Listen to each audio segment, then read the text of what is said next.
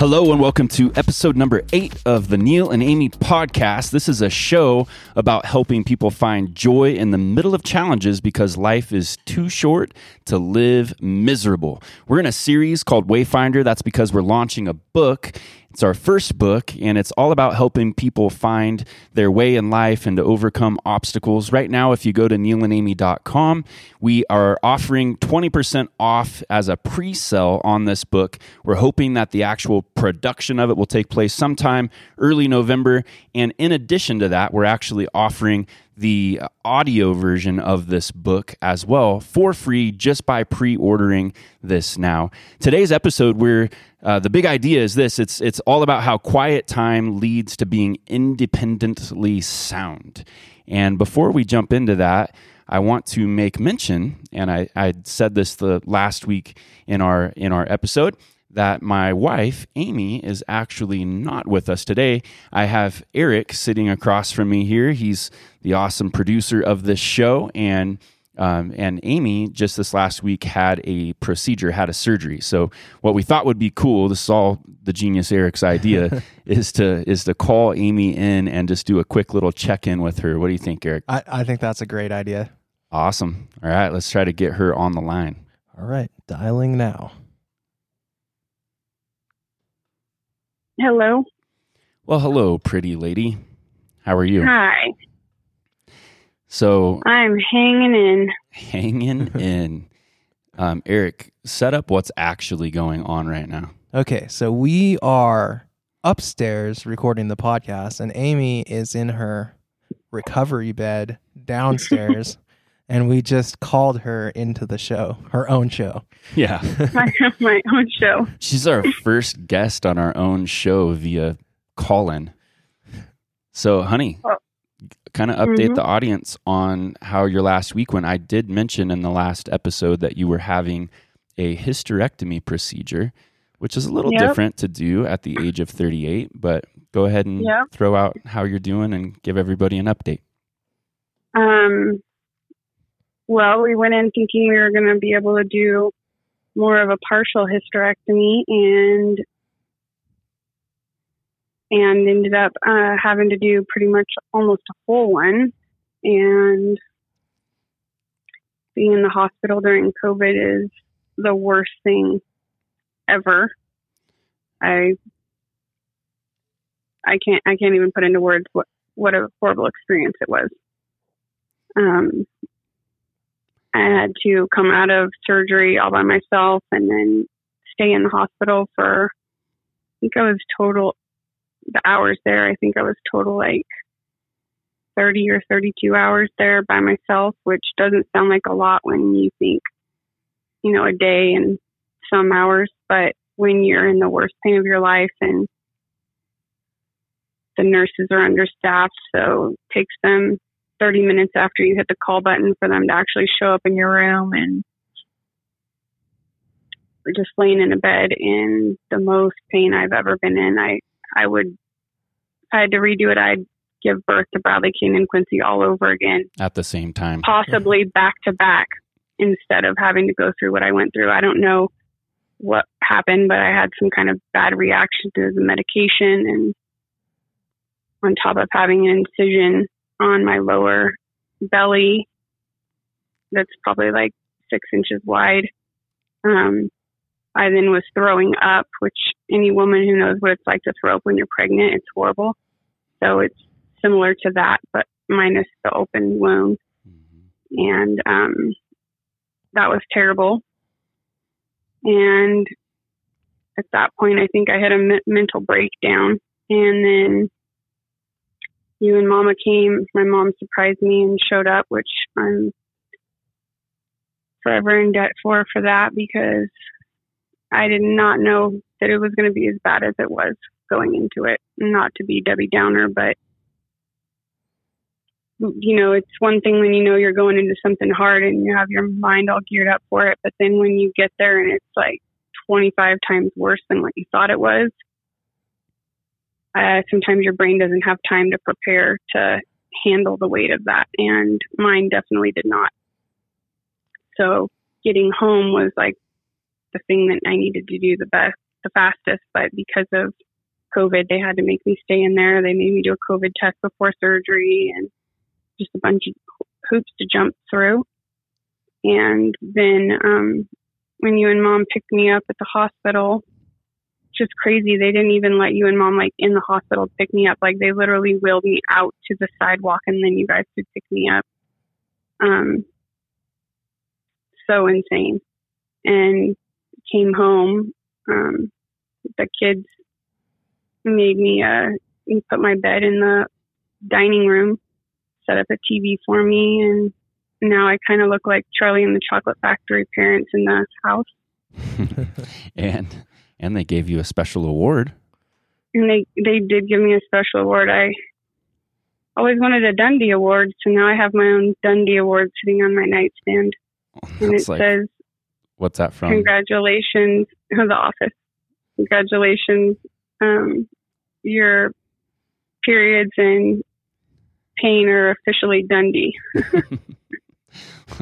The periods, yes. Pain, maybe in a few weeks, hopefully. What? The pain's not quite Dundie because you're under a ton of that right now. Oh, yeah. Yeah. Yeah, and the pain meds, they do not help. I really am surprised. I thought for sure I was like, oh, at least I'll get the best sleep of my life during the surgery. And it's like the pain meds don't even, you know what it's like? It's like when you have a migraine and you take a Tylenol. It doesn't even, like it's two separate it doesn't sides of the spectrum. It doesn't even touch it. And I really thought that I hear of all these people getting addicted to pain meds and stuff. And I'm like, how in the world could you get addicted to this? It's not even doing anything. It's literally like nothing. I don't know if that's because the pain is so high or my body just doesn't react well to pain meds. I don't know what the deal is, but it's been a journey to try to breathe through constant pain. Constant pain, which isn't kind of crazy. I'm looking at the words on my screen that say life's too short to live miserable. And you physically, for at least the last 10 years, right, have been in many ways living miserable, throughout different times of the month. And that misery kind of got to the point where it was like, okay, we literally can't handle this anymore. And it's kind of crazy because we had jumped through all the hoops that no doctor wants to do a full hysterectomy on a 30-year-old.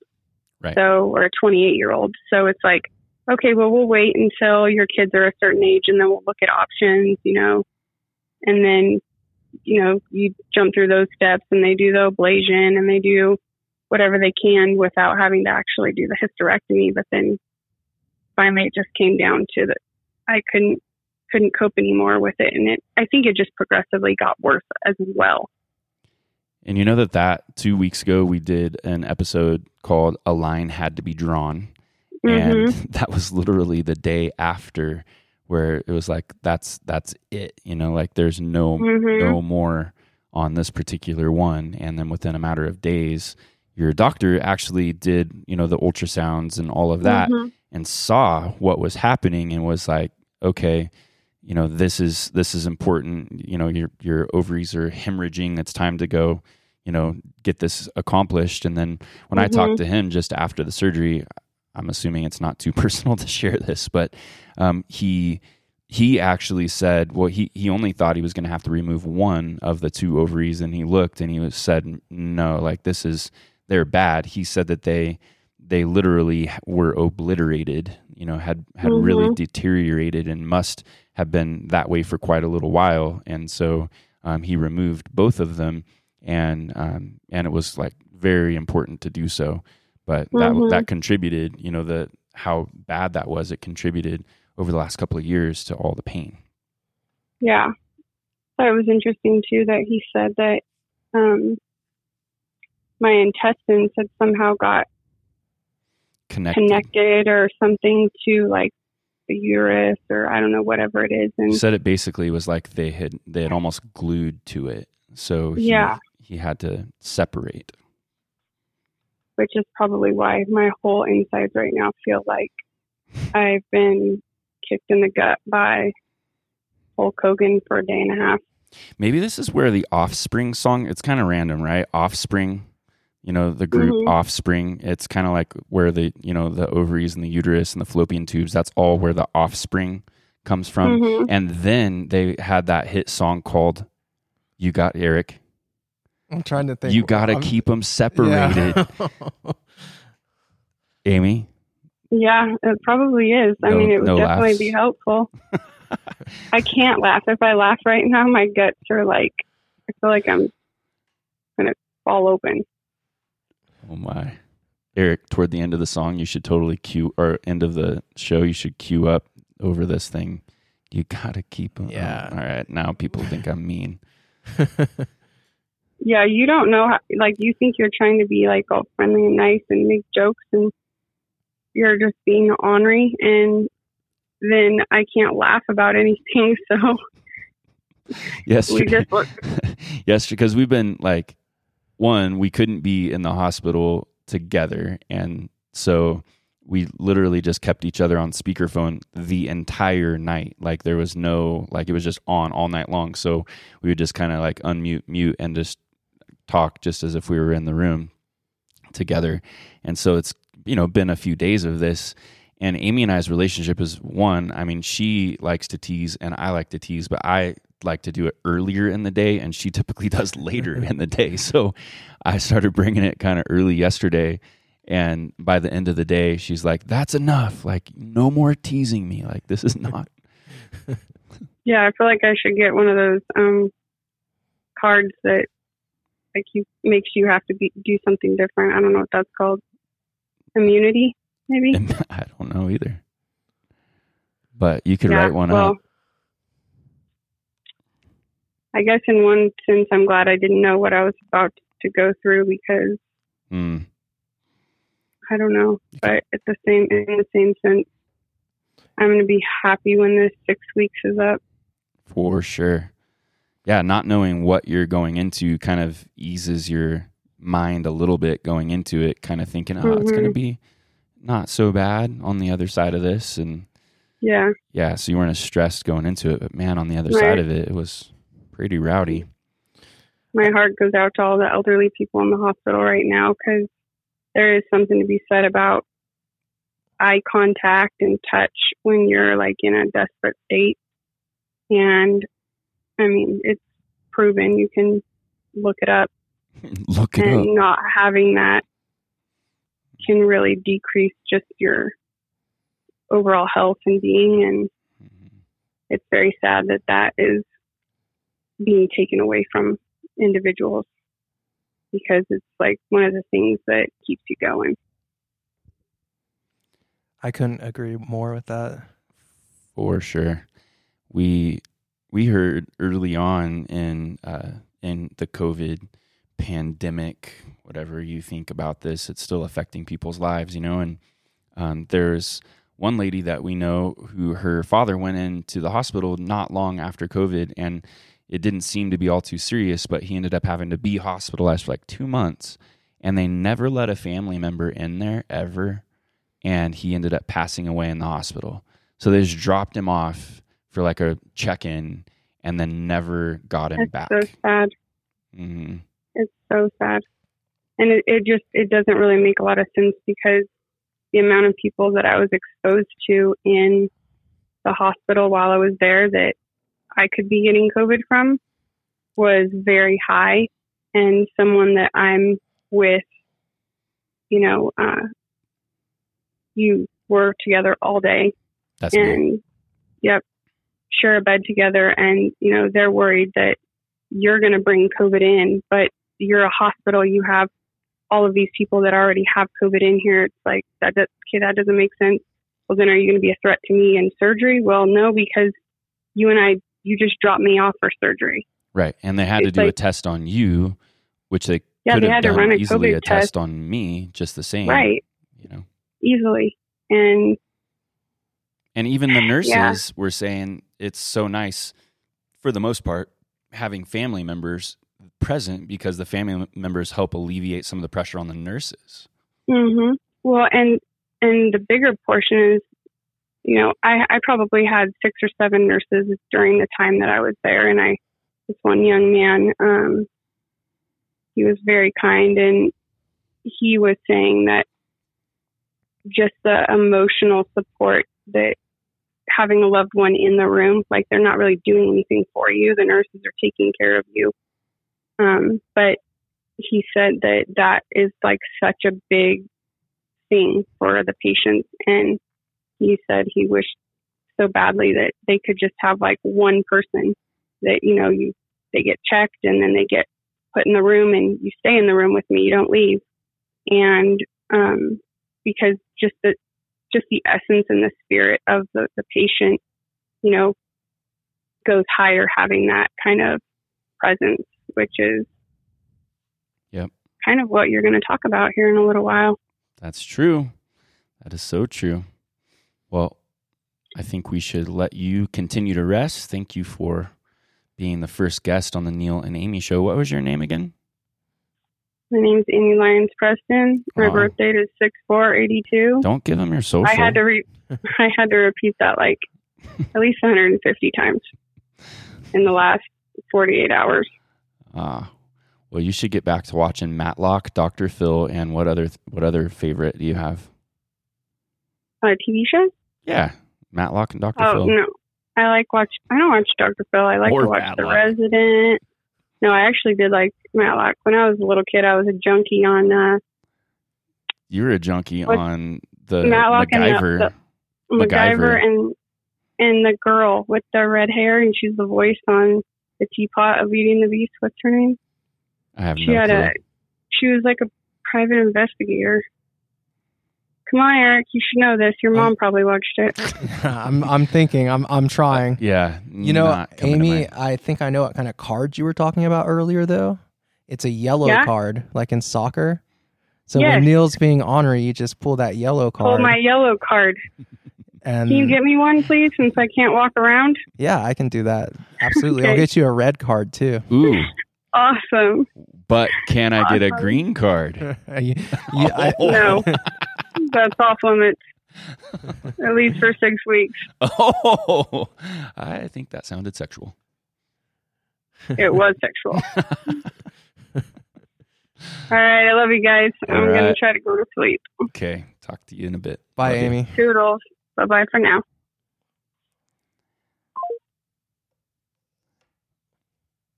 All right. So what do you think, Eric? Should we jump in? Yeah. Awesome. So today we're tackling a subject, and the heart behind this podcast is that we genuinely are wanting you, the listener, to overcome. We're wanting you to succeed. We're wanting you to win in all of your circumstances. And even as Amie and I were just talking momentarily, or just a few minutes ago, life's tough. Like you go through some hard things. Like pain is a part of the process of just being alive, unfortunately. And so because of that, we all can either shrink back in the face of opposition, shrink back in the face of struggle, or we can rise above and we can learn to grow and develop. And last week, Eric was asking a number of questions that we get asked kind of frequently. That was just this last episode, things about balance, priorities, all of those types of questions. And one, I can't remember exactly how the question was worded, but I think it had to do with like something that I just personally couldn't have done without. Was that a thing? Yeah, I think it was, what was one thing in your past that was crucial that you couldn't have succeeded without? Yeah, and I threw out people, having good people around me, and I threw out just this deep desire and searching or seeking. But today, and this is truly what we would say big rock. Today, I want to talk about something that is of equal importance, and it's actually, I would say, it's kind of like an action that you take as somebody who is searching or seeking. It's an action that you take as somebody who is searching or seeking. And every single one of us, we believe that we should all be searching and seeking and looking for a deeper connection in life, a deeper meaning to life. And that to us means that, you have to wrestle with the question, was I put on this earth by chance, randomly, or was I put on this earth by more of like a divine intelligence? We can call that divine intelligence God, the creator, however you want to term it. We are of the Christian faith. We believe that is the way, and because of that, we want to help people find that way. Therefore, we want to take some of those things that we have learned, and we want to teach, train. That is our heart, is to teach and train you, the listener, the person who's following this, in how to live a more peaceful, successful, joyful life, and to do it through some of these tools. And so, a seeker or a searcher, somebody who's looking for meaning and looking for meaning, from the Creator, the term quiet time or being still is a very, very important component. And so, what we want to talk about today is how quiet time leads to being independently sound. Now, that needs a little bit of unpacking. The quiet time might be simple enough just to state it as it is, but independently sound and being independently sound is really an important facet. And that's kind of what the direction of this training, the show, is actually going to be about today. So I want to pose the question to you: what makes you sound? What does that even mean? What does it mean to be sound? What makes you sound? Or let's ask this question another way: what keeps you sane? The opposite of being sane would be like Cypress Hill back in the day. Erik, remember it? Yeah, insane in the membrane. Insane in the brain, right? Insane in the membrane, meaning, man, I've lost my mind. I've gone crazy. I've lost it. I'm insane. So what keeps you sane or sound, right? What is it? So for some, let's just, some of us, and I being one, there have been many times in my life where substances have been the thing that I've used to help keep me sane, which in reality is probably insane more than it's sane, because eventually substances lead to, insanity, right? They lead to, things breaking down and falling apart. But in the moment, right, they help you feel, maybe checked out or, more stable, if you would, even though it's really the exact opposite of that. So, what are other things? Can you think of anything, Erik, that kind of pop, like things that people would use to keep sane? Work. Dude, that's a good one. Yeah, workaholic. Yep. Hobbies. Yep. Internet forums. Ooh. Okay. Are you seeing any threads within those things that are kind of like similar threads? They're distractions. Right. Distractions from your actual life. Yeah. Boom. Boom. There it is. All right, that'll do it for episode. No, I'm just kidding. That's exactly right. So the things that keep you sound, the things that keep you sane, Erik decided a few of them: work, hobbies, internet forums. For some people, maybe video games. Other people, it's just like bouncing from relationship to relationship to relationship, like we're searching for meaning, we're searching for all those things. And ultimately, all of those things are simply distractions from your actual life. From your actual life. And sometimes it's, difficult to take life just as it is, so we look for things to occupy our minds so that we don't have to deal with reality.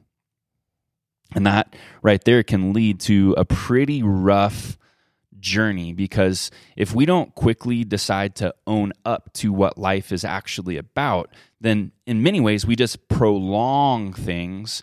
And I can tell you many, many, many instances where I've sat with people that are at their deathbed or near their deathbed in their 60s, 70s, 80s, and they had never wrestled with the question of what is life actually about. What they did is they spent their entire life journeying through, they were taking care of the kids, and then they went into, their work, and they were just fully focused on the work, and they built this dynasty, and then they built the house, and then they went into retirement, and the next thing you know, cancer came. Oh no, now cancer came, and then now they're starting to wrestle with life and death and some of those bigger questions. And at that point, then they start to look back over their life and they start to say, oh no, did I miss it?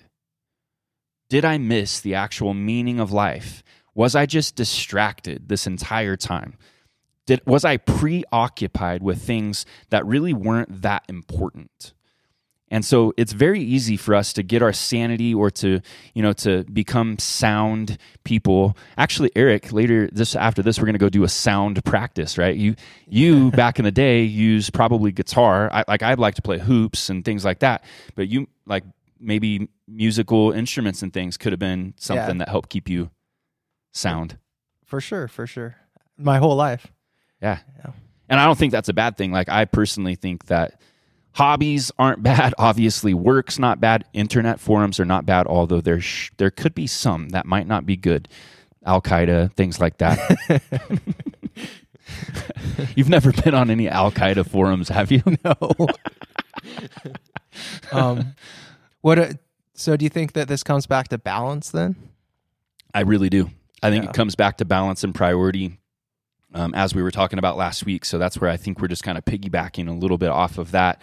We could have dug way deeper into that subject. And, as we journey this forward, we're going to give opportunities for you, the listener, to get more like in-depth practical stuff on that. But right now, we're really trying to get you to search. We're trying to get you to seek and to dig into who you are, where you're at, and what you're trying to do.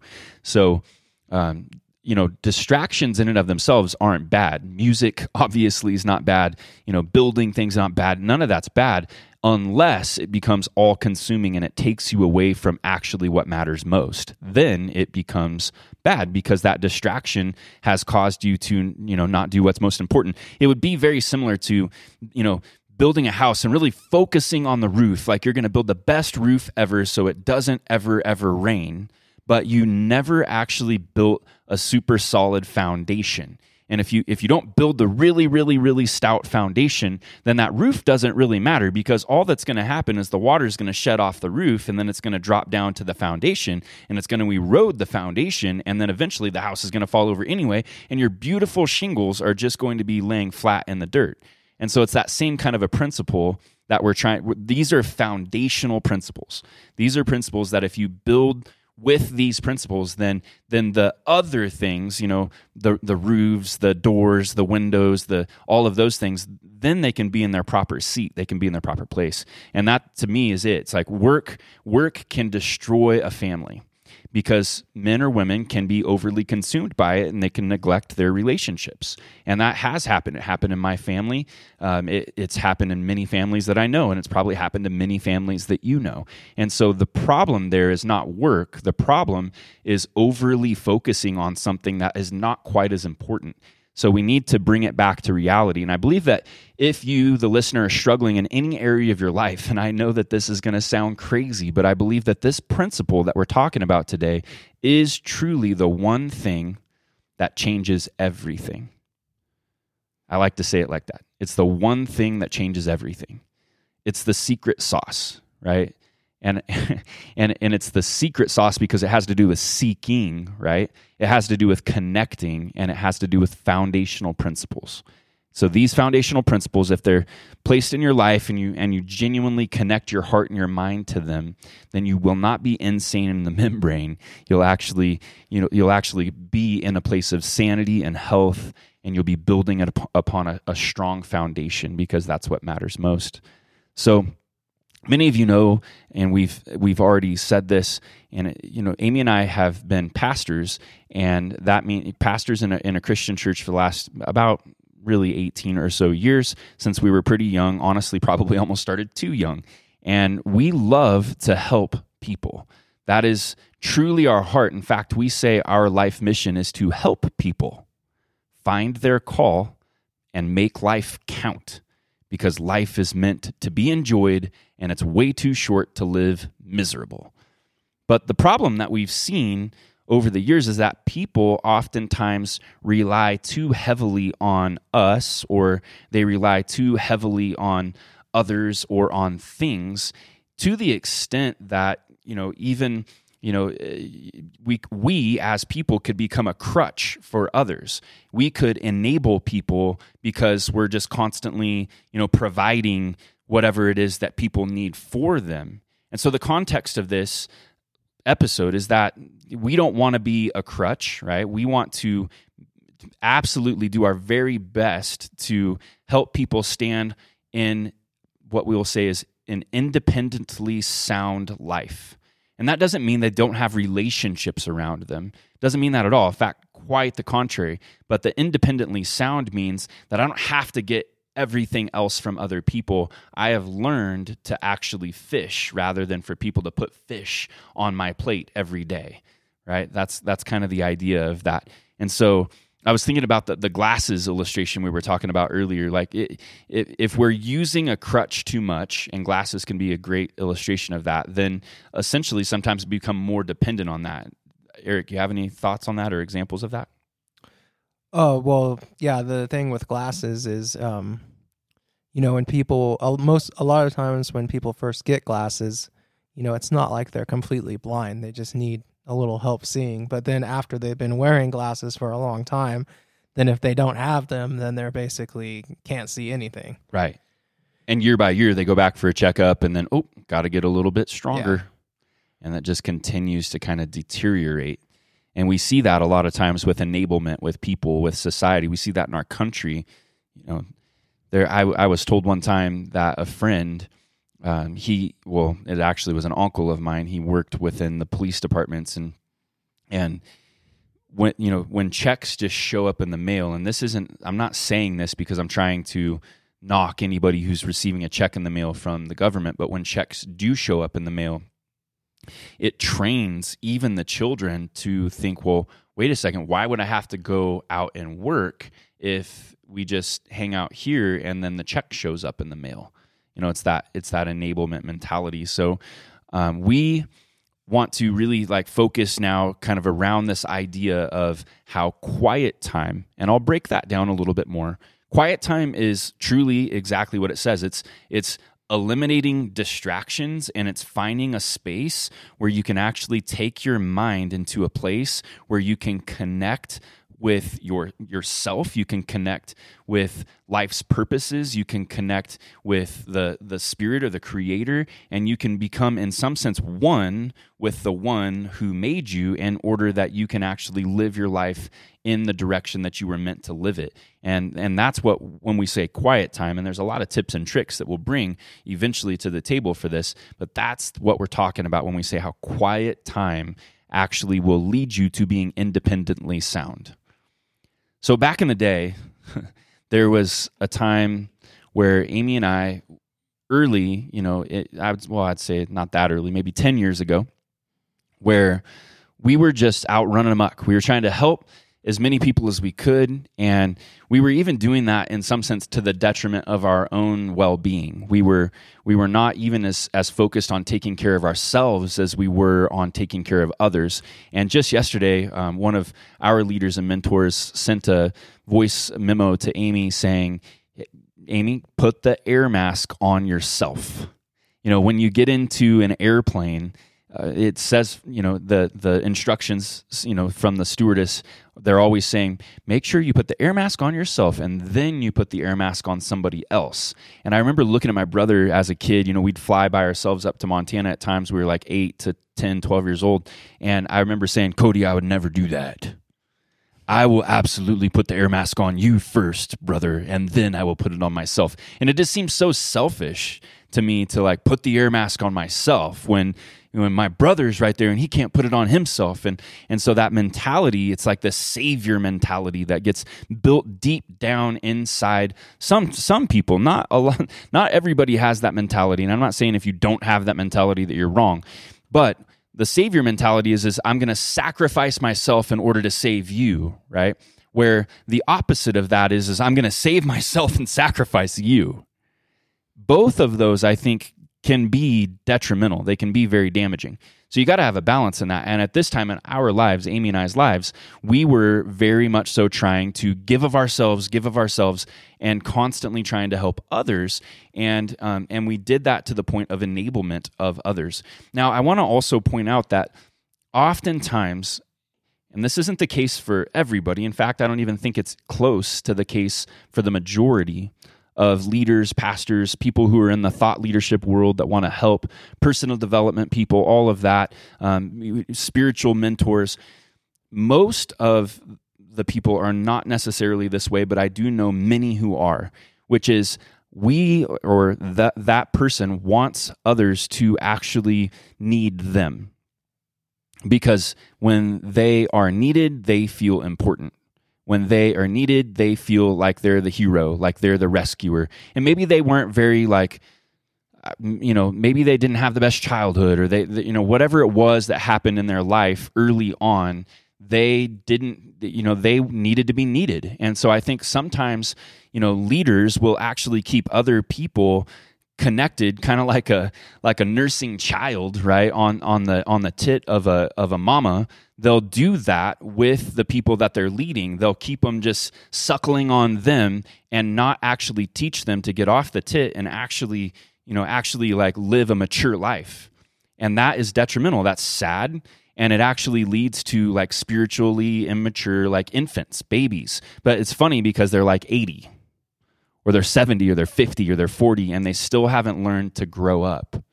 And that can be because leaders enable. It can be because leaders inhibit the progress because they want to be needed. And so it's very important to understand that we are people who we want to teach others to connect with the Spirit themselves. We want to, rather than cause people to be just like fully dependent on us, what we're trying to do is we're trying to help people become independent and create strong people who actually know how to hear from the Creator themselves, know how to discern what the voice of the Spirit is in order that they can take next right steps in their lives, in order that they can grow and develop and become mature. So we want people to know and feel like they have everything that they need to make it without other people necessarily. And I think back last week before, I've referred to the Wayfinder book and how Donnie, one of the first things we had Donnie do was watch The Lone Survivor. And that almost seems depressing. Like, what in the world? Okay, so day one, the guy, attempted to kill himself that morning, and then that very same day, we're like, hey, you're going to have to kind of suck it up because ultimately you're the lone survivor here. So go sleep on the trampoline in our backyard and watch this movie on the iPad, right? And so he watched the movie Lone Survivor. Well, the heart behind us saying that is you have to have absolute tenacity. You have to have the will to want to. You've got to fight to actually want to live in this life. And if not, you're going to get rolled over. That's what's going to end up happening. And so that idea of the lone survivor, he was all by himself. He was stuck out in on the other side of the enemy lines, and he had to figure out how to fend off the enemy and then get back to safe territory. And that's what many of us have to do. So in order to do that, you need tools, and quiet time is a tool to help accomplish that very thing. So back to the story. So 10-ish years ago, maybe a little longer, we were seeking to simply help a specific couple and their family. And we decided, we're going to raise money for them. So we raise, as much money as we could in a weekend. We go down, we give them the money, and it's in the form of this check. And right out the gate, the signs started to become very apparent that, wait a second, they're just looking for help from us, and they're not necessarily looking to completely help themselves. And so what we did is we provide this, and then right out the gate, our kids walk up. They're super excited to deliver this check. I'm just sitting in the car and watching the kids deliver this, and then they weren't really welcomed. They weren't really greeted, and so we thought, okay, well, no big deal. Let's just keep on moving forward. And a couple weeks goes by, and we're just checking on them, and then it's time to move. So we show up. And we're at their house at midnight, with our kids who are sleeping in the car, and we're piling things onto trailers, and we're trying to and brought our own gear, they're not having to pay for moving vehicles or anything, pile everything up, and it's ready to go. And that way, the next day they could go on their family vacation, which is awesome. We strongly believe in family vacations, but at the same point, as we're delivering all of this stuff to them, trying to help them, the next thing was, oh, wait, well, do you think there's any room to take the trash as well? Which anybody, all of these things are little signs like, wait a second, maybe they're being a little bit too dependent on us here. We help them move, and then a little while, a couple, I think maybe 6-8 months later, we help them move again, and then I think one more time we help them move again, and it boils down at the end of our relationship that they determine that they are not wanting to be in relationship with us because in some sense we just weren't kind enough and we didn't help them enough. It's like, well, I don't know that there are very many people in this world that I've ever helped more, but it wasn't good enough. And they were classic examples of people who were overly dependent on the system, overly dependent on us, to the detriment, right? To the detriment of their own well-being and the well-being, I would say, of their kids and the well-being of our organization. It even hurt us. It hurt our kids, but it was a great lesson. It was a lesson that kind of taught us that, wait a second, like we've got to teach people in many ways to fend for themselves. We've got to teach people to be, now we believe in helping people, but we can also over-help people too. What do you think, Erik? Yeah, I agree with all of that. I saw like very rarely do I see Erik get tenacity in his eyes like, And when I was sharing that story with him, it was like, I could kind of see it in his eyes a little bit like, oh, yeah, it's not, those aren't the funnest stories to recall, but at the same time, there are great lessons that come from those stories. And truly, our prayers are with those people. I hope and pray that they're doing well in their lives to this day. There's no ill will at all toward that circumstance or situation. I hope that they learned as much as we learned through it, because we certainly learned a lot. When I was younger, not that much younger, I used to work my job at the family business, at the family grocery stores that I ran one of the markets for my dad. And I would come home.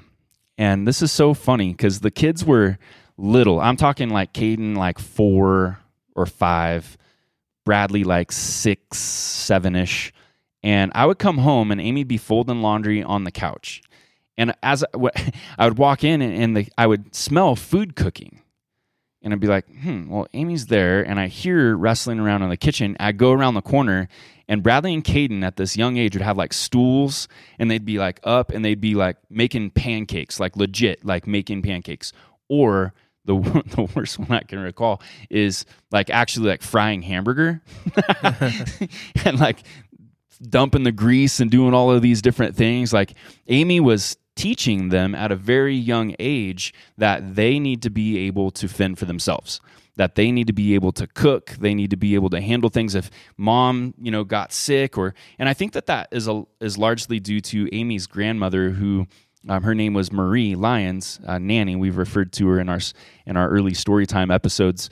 She, at a very young age, had to provide for her siblings, and her dad was a traveling salesman, and he would leave, and her mom was gone, and so at age of 10, 12, 13 years old, she was having to gather and do everything that was necessary to care for a household.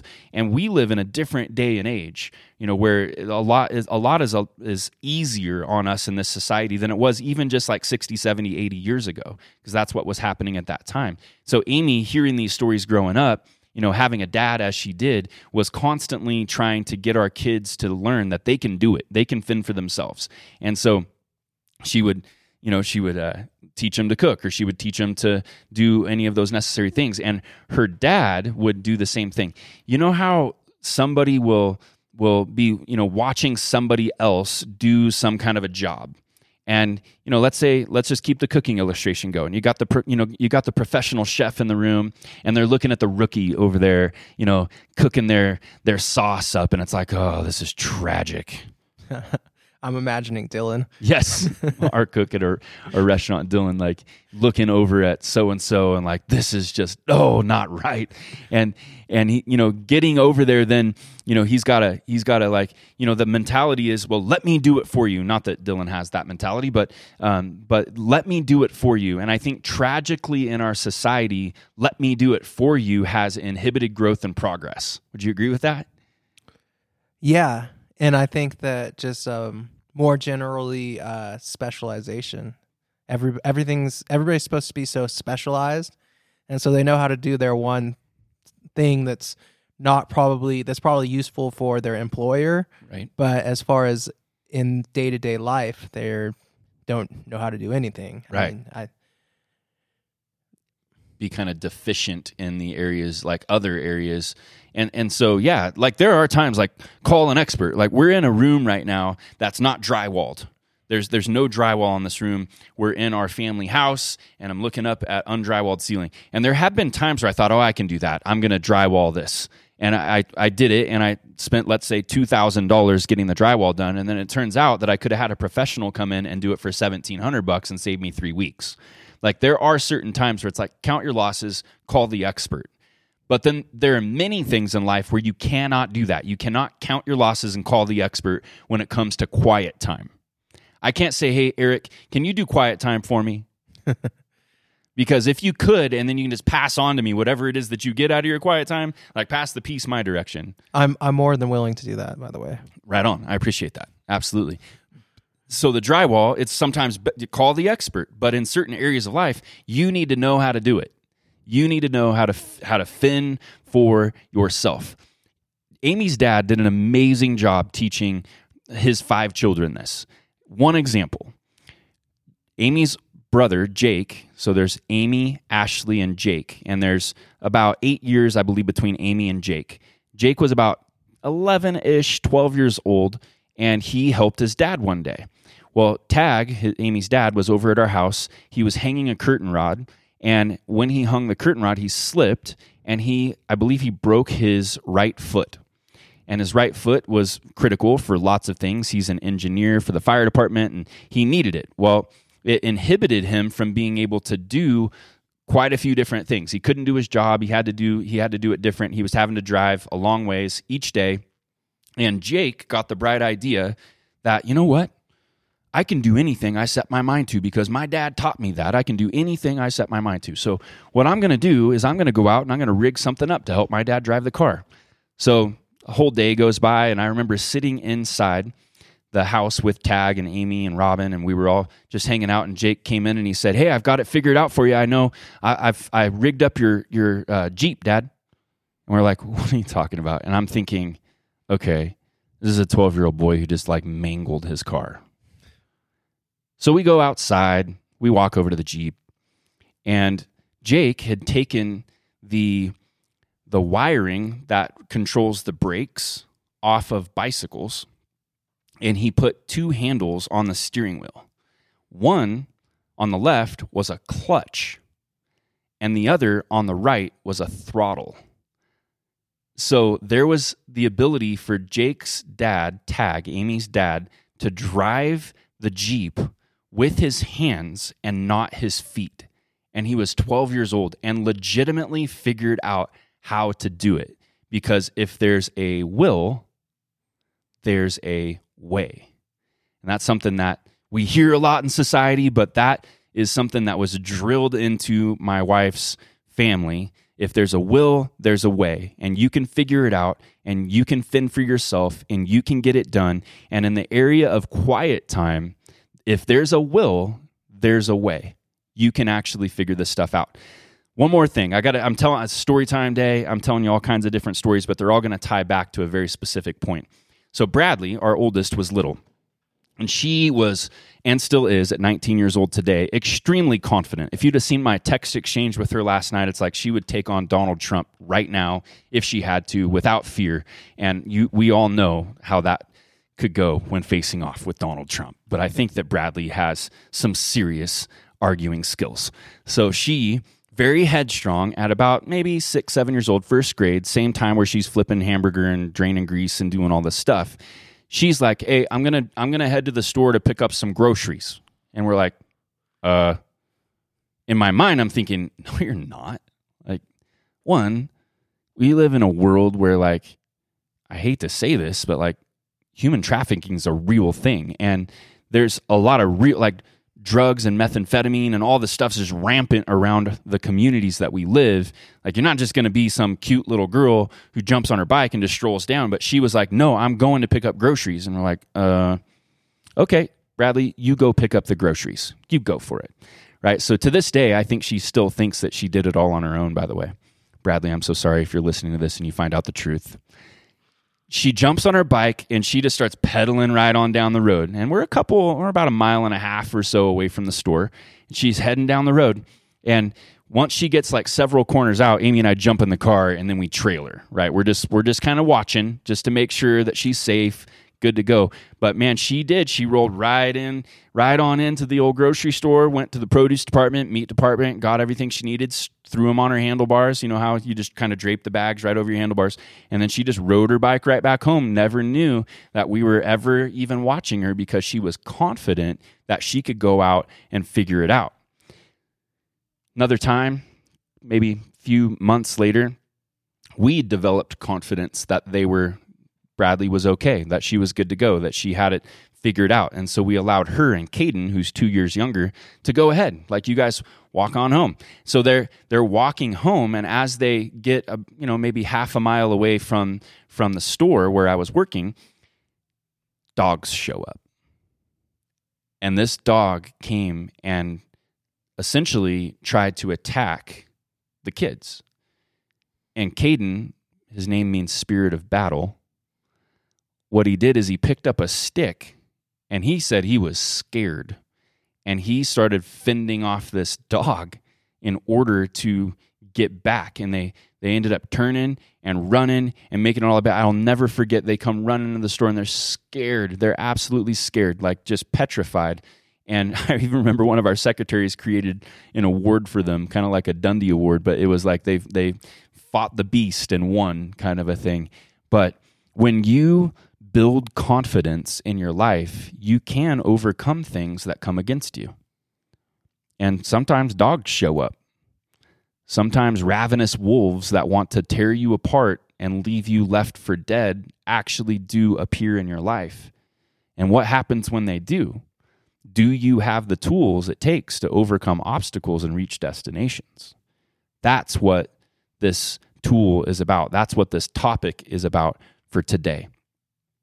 So what we really believe is, rather than catching fish for others and putting them on the plate, we need to teach people to catch fish. And essentially, that's what having a solid, quiet time is. What it does is it leads to individuals being independently sound, to where you can handle the business that comes against you without having to phone a friend necessarily. However, phoning a friend can be a very great idea at different times. So let's really look at a little bit more specifically, like, what is this idea of quiet time? And I've already said this, but it's a time for seeking, but it's not only a time for seeking, it's a time for sorting. It's really important that you sort out what's happening in your life, what's happening in your mind. Otherwise, what happens is, if it's not sorted out, then things are very convoluted. Sometimes, if your life's not sorted, then you end up doing things out of order because you haven't prioritized it. It'd be like getting a package, at Christmas, and you've got the directions there, but you know what, I'm going to figure it out myself. And you go ahead and you just start putting it all together, and you realize, oops, I missed a step. It was called step 1. And so you're not sorted. When things are sorted, and that's what directions do, it gives you a clear path in order to walk it out, to have as few missteps as possible. Because isn't it crazy how many missteps you can take in life? You're like traveling down the road, and then all of a sudden, darn it, I missed that one. Oops, better go back a little bit. That's fine, because thankfully we're humans and we can do that. We can always backtrack. But it'd be really nice if we just stayed on track instead of having to backtrack or sidetrack so much. It'd be pretty cool. And so quiet time is a time for seeking and sorting. And I think that quiet time is a lost art in our society. We live in a loud world, right, Erik? Absolutely. Like most households, and I'm not anti-TV. I'm not. If you look at me most of the time, if I'm by myself, I probably got my headphones in, either a podcast or tunes or something cranking. But there's always noise. There's always something that's seeking to steal our attention. In quiet time, some would call it meditation. It's a time where you center. It's a time where you ground. It's a time where you come to reality. It's a time when you actually deal with your actual life. When I was much younger, and this is kind of a common practice, when smoking pot was just a kind of a regular thing for me, we used to what we would call wake and Bake. You say that like you did that. No, I never did that. You didn't do that? No, I was never too into marijuana. Okay. Did you wake in other things? Not No too pressure. often. Not too often. Well, in my days, we did wake and bake. And I think like a year of waking and baking went by. And it was like we pretty much were like baked most of the time. And I remember like, why would we just wake and bake? It had to do with just like checking out of reality. It was just way more fun not to deal with life in its full flavor at that moment in time. And I'm not dogging, trust me. If you're still at a place of wake and bake, then bake your little heart out, right? But the truth is that if you get unsettled with your waking and baking, like it's not cutting it for you anymore. It's just not doing justice. If beer number 2 and beer number 4 and then beer number 6, if beer number 6 isn't as good as beer number 1, and you start getting to that point where it's like, no, this is just not satisfying anymore. This is an alternative, and we do try to coach this through. And I'm not trying to make this about substance so much right now, because we can be distracted by all kinds of things, as we've already said. So quiet time is a time to center, to come back to reality, to come back to your actual life, and to stay in tune with where you are. And so number 1 in quiet time is you limit all distractions. That's the number 1 thing. You got to limit all distractions. I've got a lot of other teaching and training, a lot of other thoughts on that subject, but I just want you to, even if you have a notebook or anything handy on your phone right now, I want you to write down this number 1 thing for quiet time is limit all distractions. And only you know what might distract you. It might be the smell of the muffin that's baking in the oven. Then get your butt away from the muffin because it's a distraction. It might be the kids that are, crying in the other room. Then have somebody help with that, or just do it earlier while they're still sleeping. Whatever you've got to do, you've got to limit all distractions. That's number 1. Number 2 is you have to bring connection resources. What do I mean by connection resources? Resources that help you center, help you connect, that help you connect with the Creator. Now, here's the thing. Everybody is in a different, space in their journey with the Creator. For some of you, you might be in a space right now where you're just trying to figure out whether or not you believe in one at all. And that's good. You're wrestling with a great question. How are you ever going to eliminate whether or not you actually believe unless you decide to actually investigate whether or not it's actually true? And so you might be in that stage of this journey. And if that's you, awesome. I'm cheering you on. If you need any help or resources, there are lots of ways that you can get in touch with us to help with that. But if that's, you could be in that space. Or fast forward, you could be in a space where you started believing 2 decades ago like Neal, and now you're at a spot where it's like, nope, this is what I need to connect today. What I need to connect today is slightly different than what I needed to connect at that stage in the game. Whatever the connection resource is for you at this stage of the game, that's what you need to bring. So number 1, limit distractions. Number 2, Bring connection resources. And when we say connection, that's connection with the Creator and connection with your center or with your self resources. I want to tell you what those things are currently for me. This is just what they are currently for me. But I will say all the way back in 1999 when my life changed at the age of 19, these resources were very similar for me back then. Number one, the thing that I choose to bring as a connection resource each day is a Bible. A Bible. And again, we'll unpack a lot of this later, but a Bible. Number two, a pen. And then a long time ago, it was a journal, something to write in. Today, I bring a traction planner, which is a tool that we created a number of years ago to help limit distractions. And we have very specific methods that we help limit distractions in order to get traction in our lives. So the connection resources I bring today, a Bible, a pen, a traction planner, and then typically my AirPods. Honestly, they're sitting right here next to me. My AirPods, because with those AirPods, I can tune out the rest of the world. In fact, the ones that I have, I don't even have to listen to anything. I can put them in my ears and I can hit a noise reduction button, and then all of a sudden I can be in a room with people and yet not in a room with people. And I can't even hear really what's going on in the room.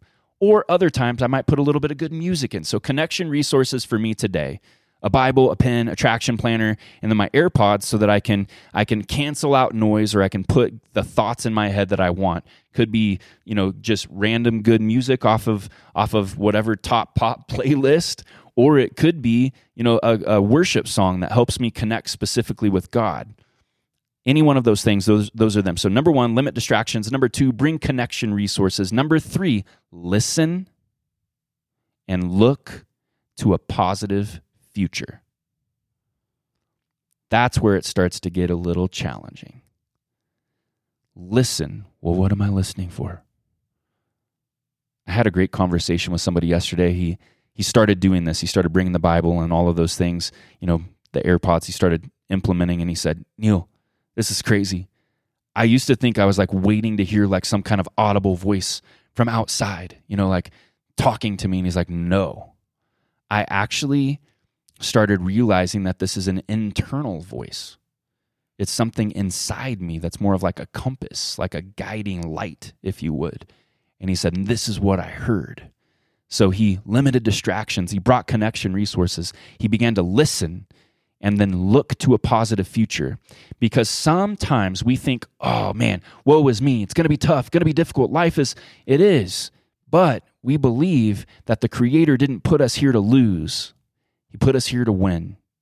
And He set us up for that.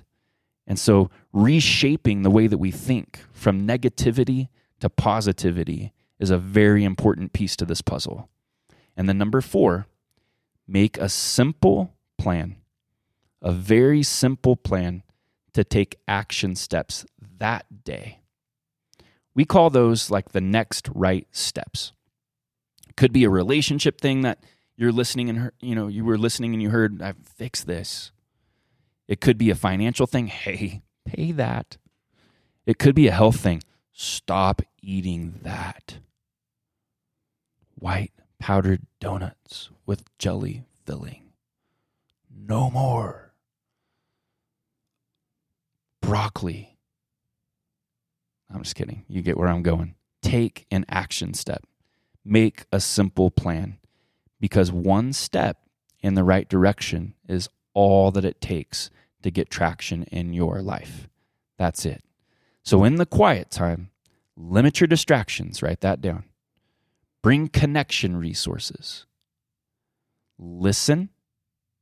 Look to a positive future.